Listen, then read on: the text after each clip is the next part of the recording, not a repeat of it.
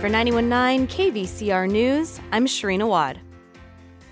California's State Office of Emergency Services says it's closely monitoring the deadly and destructive earthquake in Turkey and Syria. OES says it's in close contact with government partners and aid groups to assess response needs. State Insurance Commissioner Ricardo Lara says the disaster should prompt California residents to think about their own protection. Our hearts and prayer goes out to the families in Turkey. But again, it's a reminder that unfortunately in California, we have multiple perils. It's a great reminder to look at your earthquake policy. And if you don't have one, please consider there are very affordable options for earthquake insurance. California's last significant earthquake was on December 20th. A magnitude 6.4 quake struck about 15 miles off the coast of Humboldt County. 2 people died from medical emergencies, and a dozen injuries were reported. Governor Gavin Newsom has asked the feds to investigate California's soaring natural gas bills. He said, quote, "We're going to get to the bottom of this because Californians deserve to know what's behind these exorbitant bills."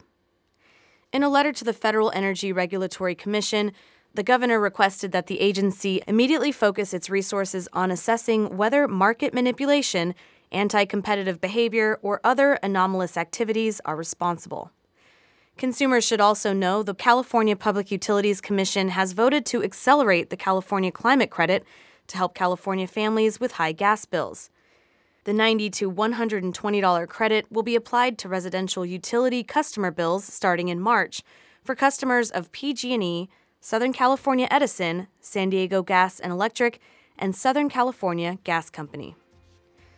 2 members of a $2.1 million Riverside County-based telemarketing scam have been sentenced in absentia in Los Angeles to 108 months in federal prison for their roles in a scheme that defrauded more than 4,000 job seekers by tricking them into paying fees in exchange for employment opportunities that turned out to be non-existent. 61-year-old Lisa K. Camp and 48-year-old Barry Lee Biddle, both formerly of Lake Elsinore, were sentenced by U.S. District Judge Stephen V. Wilson, who also ordered them to pay over $2.18 million in restitution to their victims, which they must pay jointly and severally with 3 previously sentenced co-conspirators, according to the U.S. Attorney's Office. Officials in Lake Elsinore will join law enforcement personnel today to detail plans for mitigating traffic nightmares and other challenges stemming from attention to the rich poppy bloom that has begun in the hills of Walker Canyon, a site that hasn't been seen for 4 years. Lake Elsinore Mayor Natasha Johnson, Riverside County Sheriff Chad Bianco, and Riverside Area California Highway Patrol Lieutenant Craig Palmer will be highlighting public safety, traffic control, and related measures slated to be put in place in anticipation of swarms of people flocking to the canyon. Western Center Academy, a charter school from Hemet Unified School District, has, for the first time, won the annual Riverside County Academic Decathlon. Elsinore High School finished second. The competition includes essays, speeches, and interviews. Written tests were also part of the accumulative team scores. A federal judge has sided with Facebook parent Meta and cleared the way for the company to buy virtual reality startup Within Unlimited, the maker of the popular fitness app Supernatural. Federal antitrust regulators had sought to block the acquisition on the grounds that it would hurt competition in the emerging virtual reality market.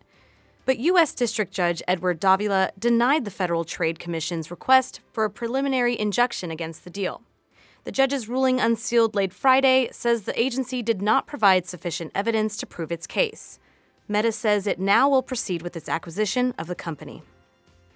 For 91.9 KVCR News, I'm Shireen Awad.